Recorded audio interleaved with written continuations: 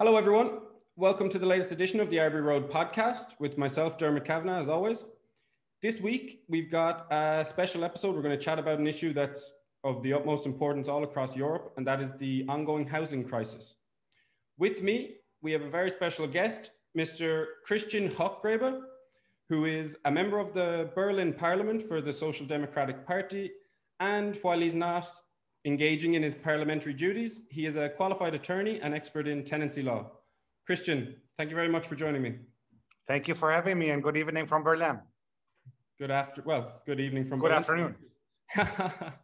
Okay, so let's dive right in. For our listeners, would you be able to tell me in as clear terms as possible, what exactly is the housing crisis? Well, when we're talking about the housing crisis, we have to look at quite a number of topics, to be honest. So the housing crisis basically comes from a point where, on the one hand, we have people, we have investors, we have large funds who deal with properties, who think it's bricks, who thinks it's something that can be dealt with, like on a stock exchange or something. On the other hand, and that's more or less my perspective, housing is something that's a human right. It's not only bricks, it's not only buildings we're talking about, but we're talking about the homes of individuals, the homes of people, where they live, where their children live, and their families live. And that's one of the reasons that we have these differences in the visions and in the views of where we come from and what we look at. Now, if you are talking about a crisis, then a crisis is always, Dermot, something where we are having problems. And the problems we are looking at is that all over the major cities, there is not enough residential living space for everyone to stay in. Now, what are the reasons for this? Might be your question. And there are numerous reasons. Now, even if we look at the population growth in the major European cities, I have looked up the numbers for you for this afternoon. If we're looking at London, for example, in 1991, we had 6.8 million people living in London. Today, we're talking about 9 million people living in London. Madrid, I know I'm talking to you in Spain right now. Madrid, 4.9 million people in 1991. Today, 6.6 million people in Spain. And if we're looking at Berlin, where I am located right now, in 1991, we had 3.4 million people. Today, it's 3.7. So the growth in Berlin hasn't been quite as large. But if we're looking at London and Madrid, that's why I pointed out those two cities. We're having a major growth in population. People are coming into the cities because they're hoping for work. They're hoping to find culture. Now, Corona hasn't made all this any easier, but that's one of the reasons. We have majorly large numbers of people who have made their personal decision that they want to find their luck, that they want to find jobs, that they are looking for culture, for freedom, for cities, which is why they are moving into the cities. We're not talking about the rural areas, like in the flat land where people are moving away. That's not our problem today. But we're looking at the big cities. And so if we're just for example, looking at the numbers of Madrid, 4.9 to 6.6 million people, that's quite a growth in the past years. And the buildings and the residential apartments or housing hasn't grown in the same way. So that might be one of the reasons, or actually is one of the reasons, that we're facing problems is the population growth. Secondly, before we had the Corona crisis, we had a major financial crisis. If you remember, Dermot, all the things which happened throughout the banking crisis, where a lot of people found themselves in a situation, and a lot of wealthy people, I must add, found themselves in the situation that they were fearing about the value of their fortune. So they wanted to secure the fortune. The stock exchanges, in their points of view, were not secure anymore at the time. Trading in dollar, trading in gold, maybe going to the stock exchange. No, they didn't do that. They went into buying real estate.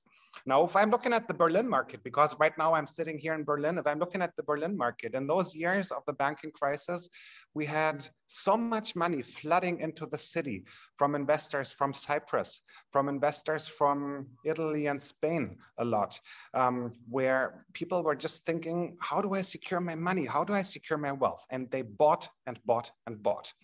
Now, these people, and I said that in the beginning, those people don't look at real estate as something that's a home of people. They look at the real estate as something that's something to secure their money or something to make another fortune with. Now, that leads me to the third reason.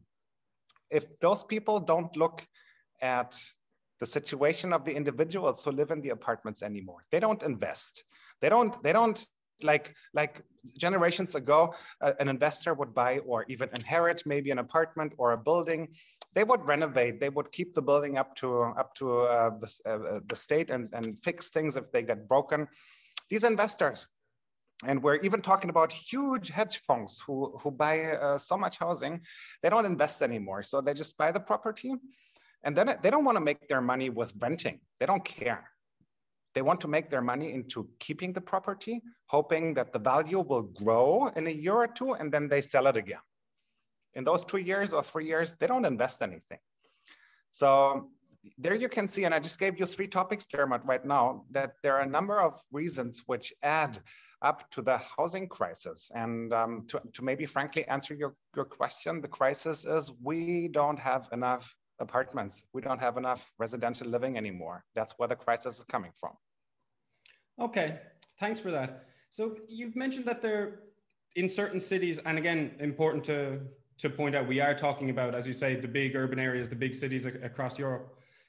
You're saying that there's a lack of housing, and yet in a lot of cities, there are excess buildings and apartment buildings that were built and that were never filled with tenants.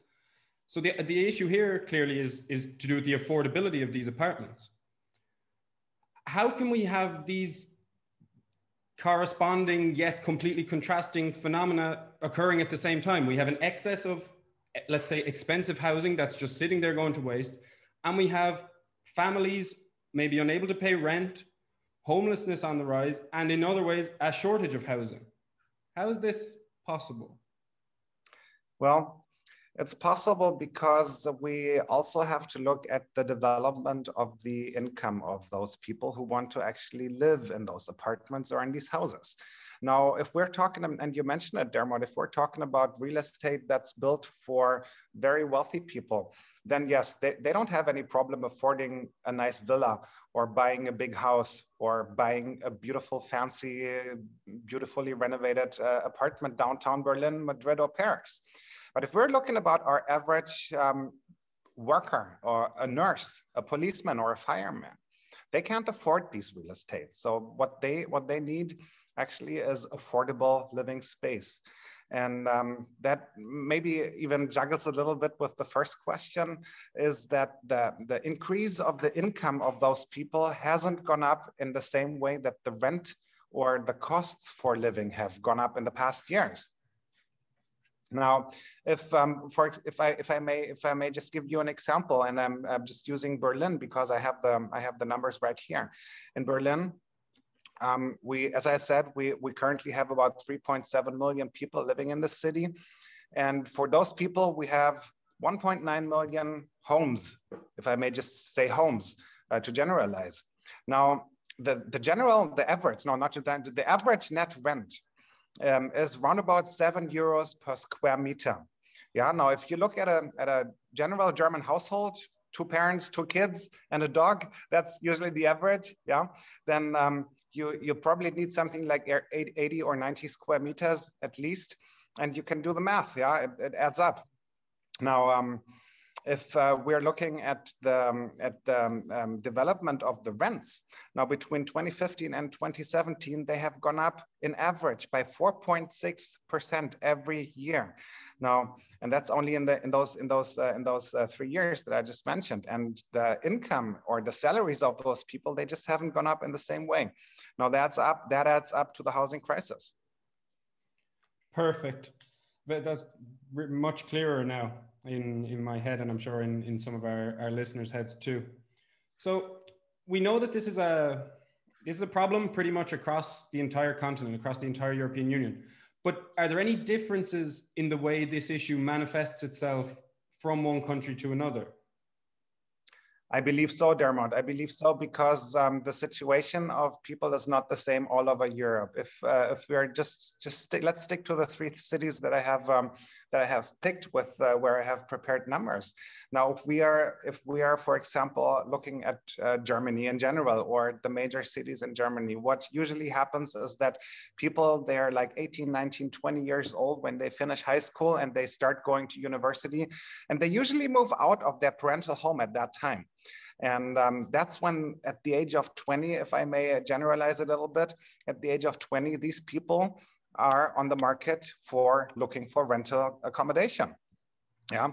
Now, if you want to compare this to, for example, Madrid, you guys, you move out a lot later from your parental home than people do in Germany. You stay in your parental home a lot longer.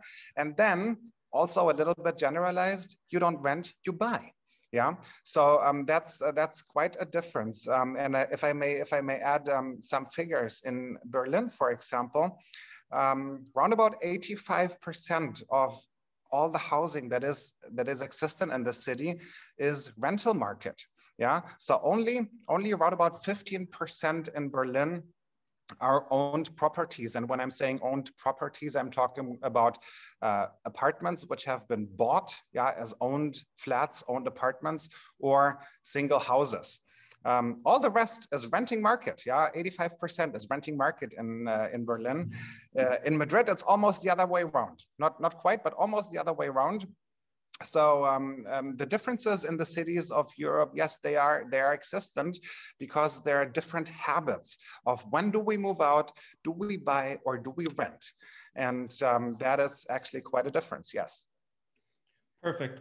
So I wanna focus on Berlin because that's where you are, obviously, and where you have the most information. You can make things as clear as possible. But first, I just wanted to make a quick mention. You've already referenced the role some of these vulture funds play, where they aren't paying any attention to the renters, they aren't investing anything, they just want to own the properties and continue holding ownership.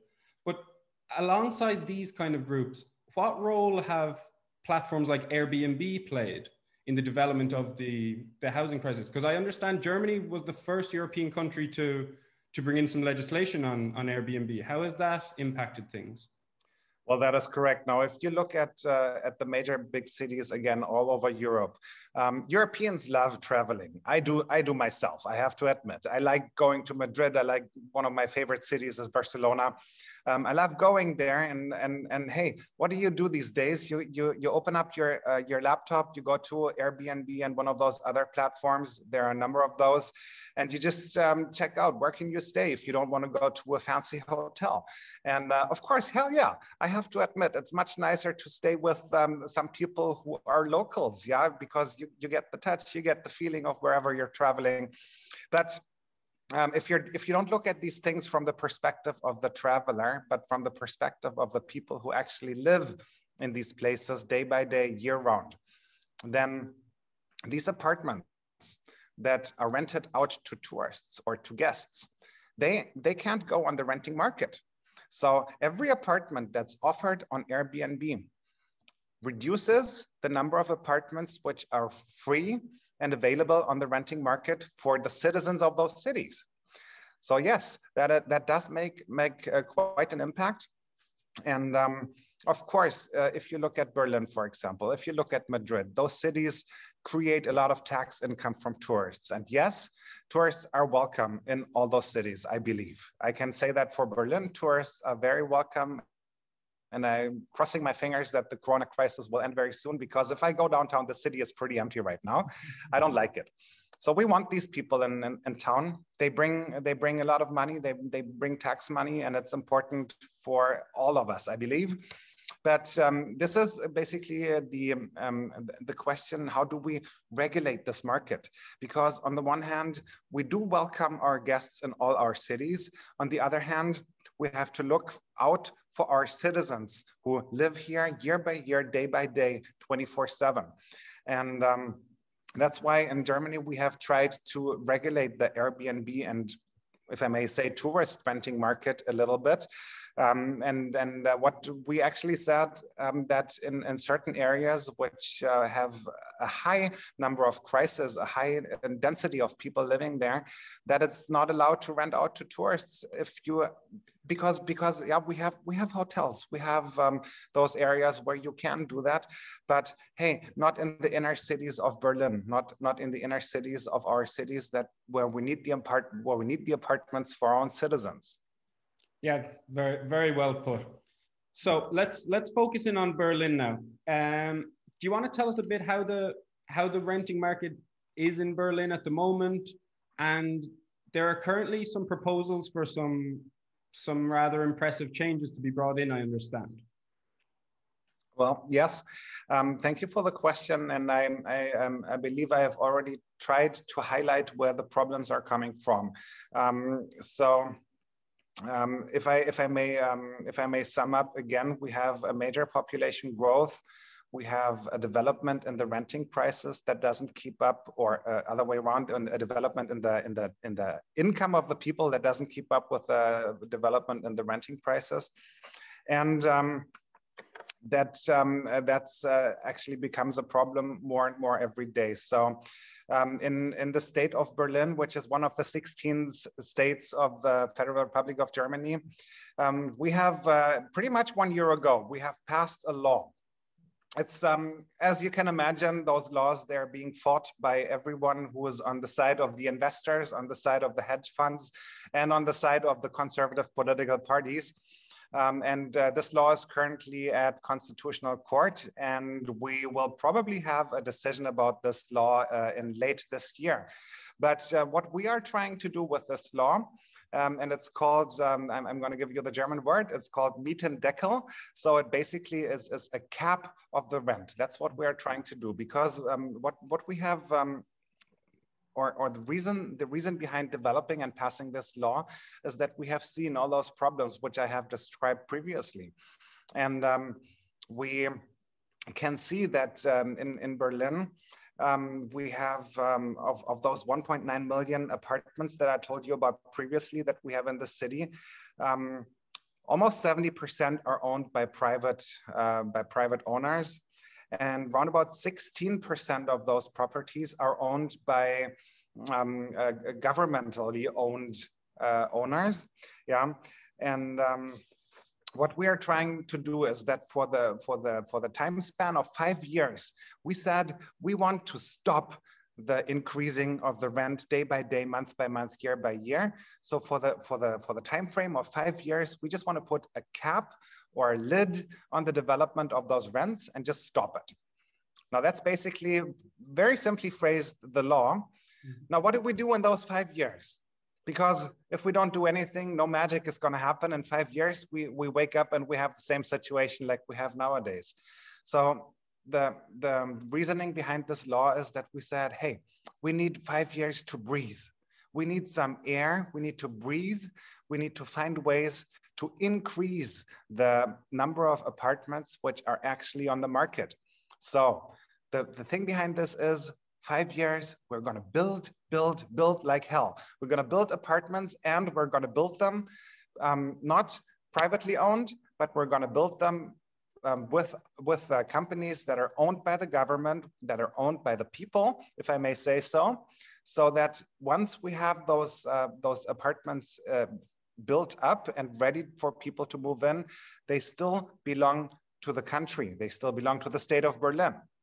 We don't want to put these on the market. We don't want to put them on the market for those hedge funds or investors to just stop the development of the rent, because we can only control the rent of those apartments that are owned by us. Now, that's the thought behind this law. But as I mentioned in the beginning, yeah, it's being fought at Constitutional Court. And if we talk again at the end of the year, I'll give you the details of what court has ruled. Perfect. Thanks a million for that. So the rent caps that you've just described in detail, obviously that's a great idea. You know, this is something that could and probably should be implemented across the board. Do you have any other potential proposals that could be implemented, maybe in Berlin, maybe here in Valencia, in any city across Europe, that could go away to helping remedy the situation and get us out of this crisis? How do we get out of this crisis? That's a question that so many intelligent people are thinking about, and hell yeah, I'm thinking about that too.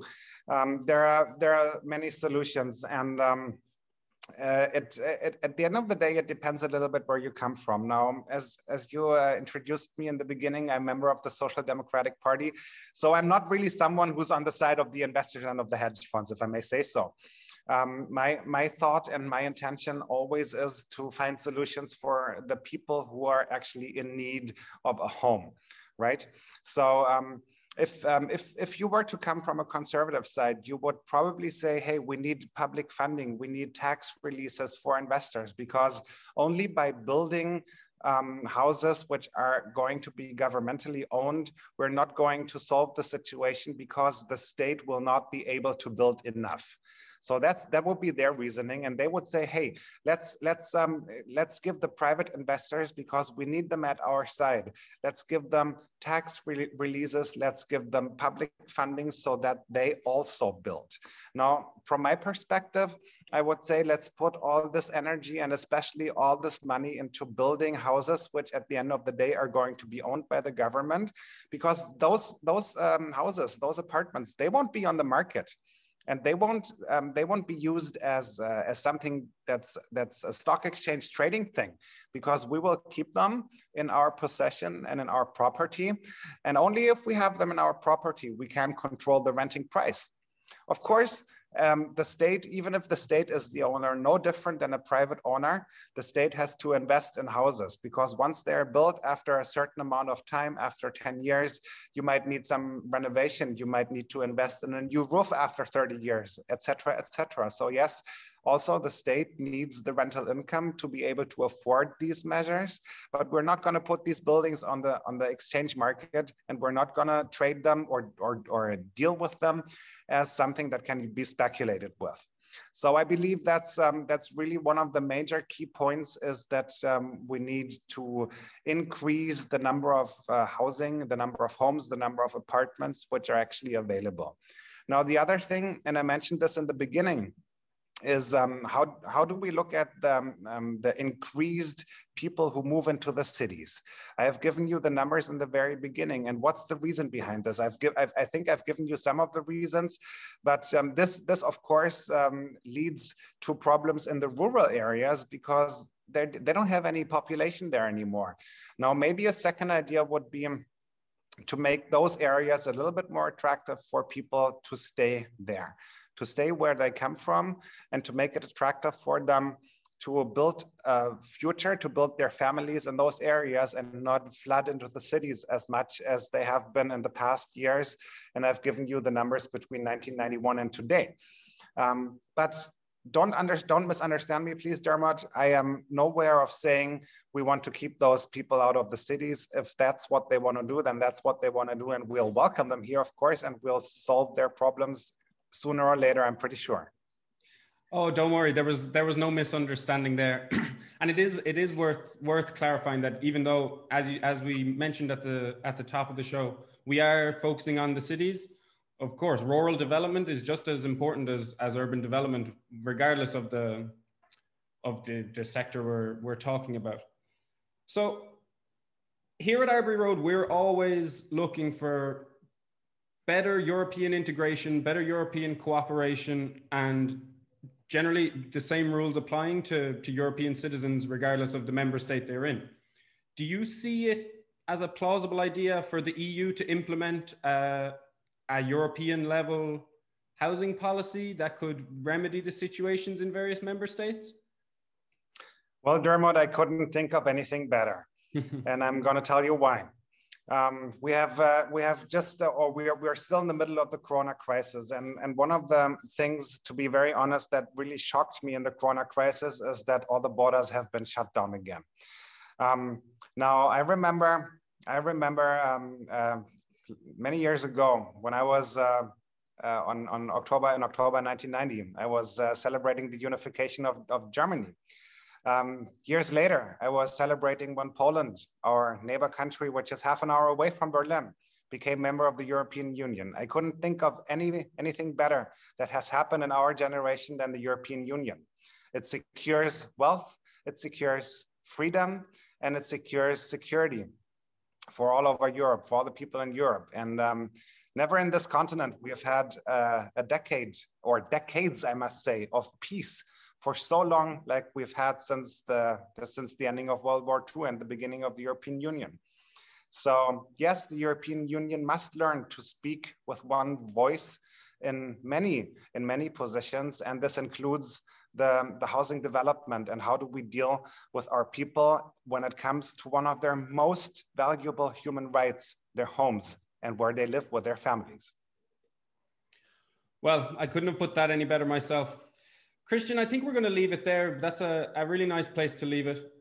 Thanks a million for all the brilliant insights there. I know I have certainly a much clearer view of the housing crisis now. I hope our listeners do too. So thanks a million for joining me. Thank you so much for having me. My pleasure. Greetings to Valencia.